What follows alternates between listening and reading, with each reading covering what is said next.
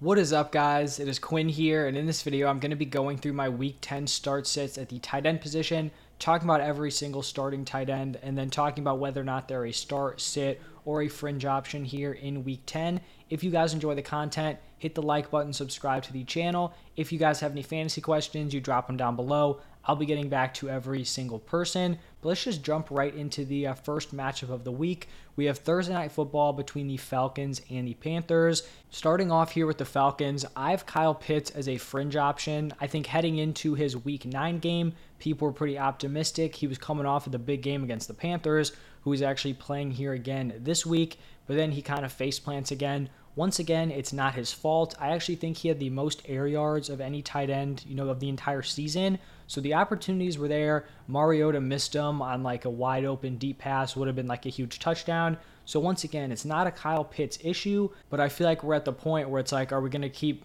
trying to trust this guy when it's not his fault, but he's just not getting super involved. The production isn't there. Honestly, I feel like if he wasn't playing the Panthers, I probably would have listed him as a sit, but maybe there's something there in the fact that he did have a big game against the Panthers. So he's a fringe option, but definitely not someone that I'm super optimistic about this week. Long term, very optimistic about Kyle Pitts, beyond the season.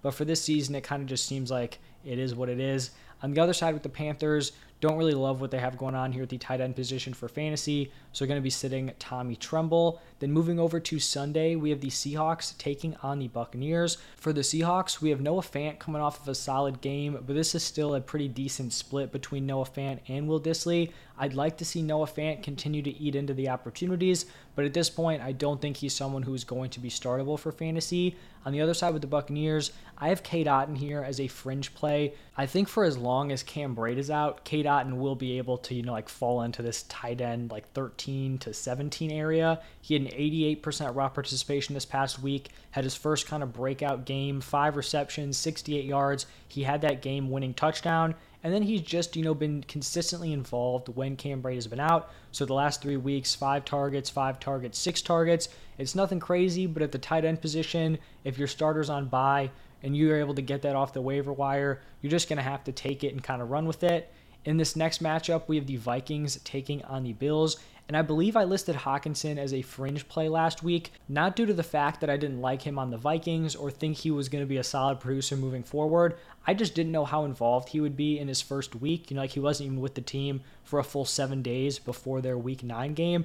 But he comes out, has a huge role, 86% raw participation, 9 targets, 9 receptions for 70 yards. That's what he did, with very little prep time in this offense.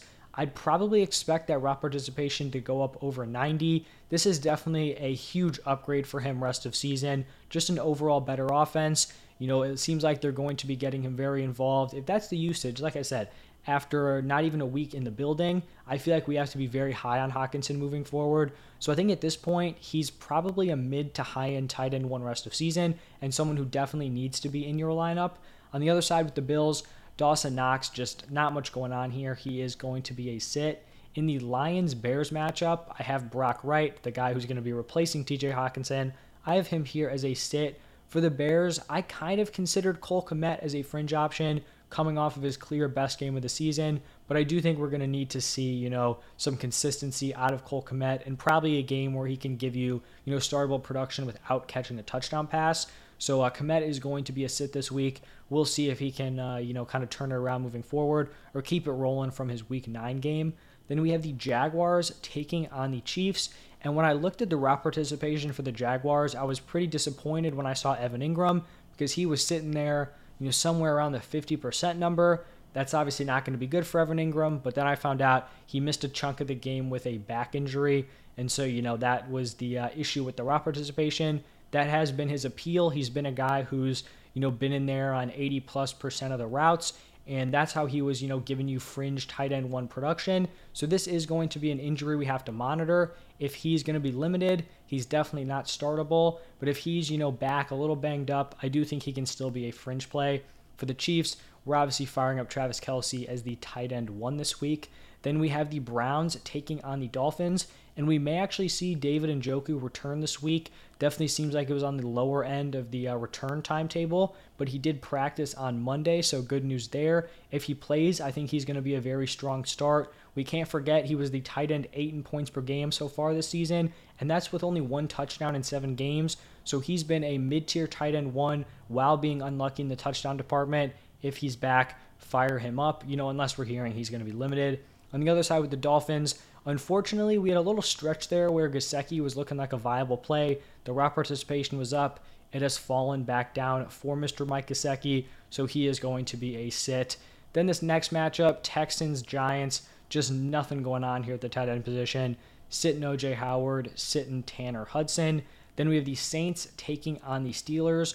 For the Saints, I think we can play Taysom Hill as a fringe option. He's going to have his big games. He's going to have his down games. I think this matchup probably favors Taysom Hill. He's not going to be giving you, a ton of work in games where they're losing or behind early on like we saw on, Monday Night Football. Against the Steelers, this is probably going to be a gross game script, a grimy, low-scoring-ish game. So I think that does favor Taysom Hill. We've seen Juwan Johnson have some decent games here and there. He's still not someone I want to be starting in my lineup. On the other side with the Steelers, we've seen Pat Freiermuth be a very consistent week-to-week play. Hasn't even really gotten to the end zone a ton. I think he has 1 touchdown on the season, but has still been a very strong start, so he is going to be a start this week.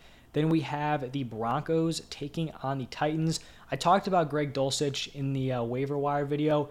Basically, I was saying that Greg Dulcich is not a guy who's like a fringe start tight end, someone you drop when he's on bye. I think Greg Dulcich is a locked-in top 10 tight end rest of season. I truly do believe that. We look at his involvement through 3 weeks. His raw participation is fantastic. He's given you 3 straight double-digit performances, only 1 touchdown in that stretch, so it's not like he's just gotten lucky in the touchdown department. I do think he is going to be a reliable option moving forward. And just in general, it's rare to see a rookie tight end produce, even close to this level in his first season. And it's even crazier when you consider the fact that he missed the first, 6 games of the season, comes in, and from, day 1 of him being active, he has a huge role. I think Greg Dulcich is someone who is still going to be undervalued, but is definitely a start this week. And then sitting Austin Hooper here for the Titans. Then we have the Colts taking on the Raiders. For the Colts, they're running a tight end by committee here. And none of these guys are going to be viable moving forward. So sitting Mo Alley-Cox, who's getting the most snaps out of their tight ends. Now for the Raiders, I will continue to list Darren Waller as a start until he comes back and actually plays. Obviously, you're going to be sitting him if he's inactive, but if he is healthy and on the field, he is someone that I do still feel comfortable starting, even though he has been a very frustrating player to own for fantasy. In the next matchup, we have the Cowboys taking on the Packers. And for the Cowboys and Dalton Schultz, the man just produces when Dak is on the field. He went through that rough stretch where he's injured, in and out of games. But when Dak has played, Dalton Schultz has given you some decent production. So I do think he's a top 10 tight end moving forward and a top 10 tight end rest of season. On the other side with the Packers, Robert Tonyan had a stretch of 1 or 2 games where he gave you really strong usage. That has fallen off. He's, hovering in that around 50% raw participation. That's definitely not going to cut it, especially when this offense is struggling like they are. In a divisional game between the Cardinals and the Rams, I have Zach Ertz as a very strong mid-tier tight end 1 play, and then Tyler Higbee here, very unfortunate as a sit. He has just completely fallen off since suffering his ankle injury. He went from a very reliable, arguably a high-end tight end 1 week to week, to just having his value absolutely tank. Through the first 5 games of the season, he was averaging 9.6 targets per game.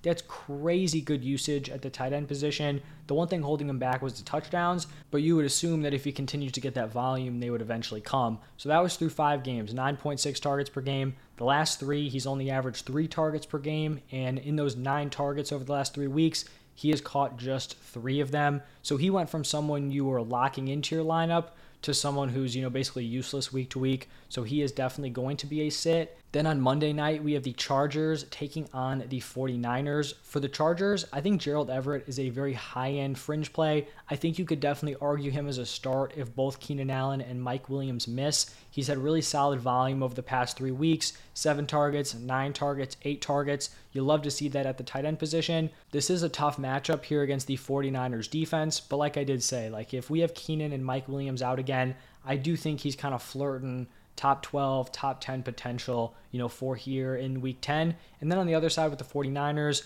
we're continuing to fire up George Kittle as a very strong, high-end tight end one week to week. And then the final game of the week, Monday Night Football, the Commanders taking on the Eagles. For the Commanders, we're sitting Logan Thomas. And then for the Eagles, we have Dallas Goedert coming off of a monster game. I believe that was on Thursday Night Football. So you're going to continue to fire up Dallas Goedert as a very strong week-to-week play.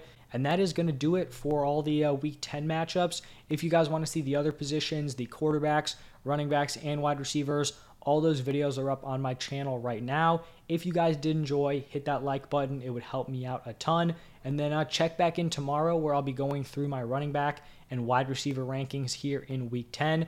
As always, thank you for stopping by, and I'll see you in the next one.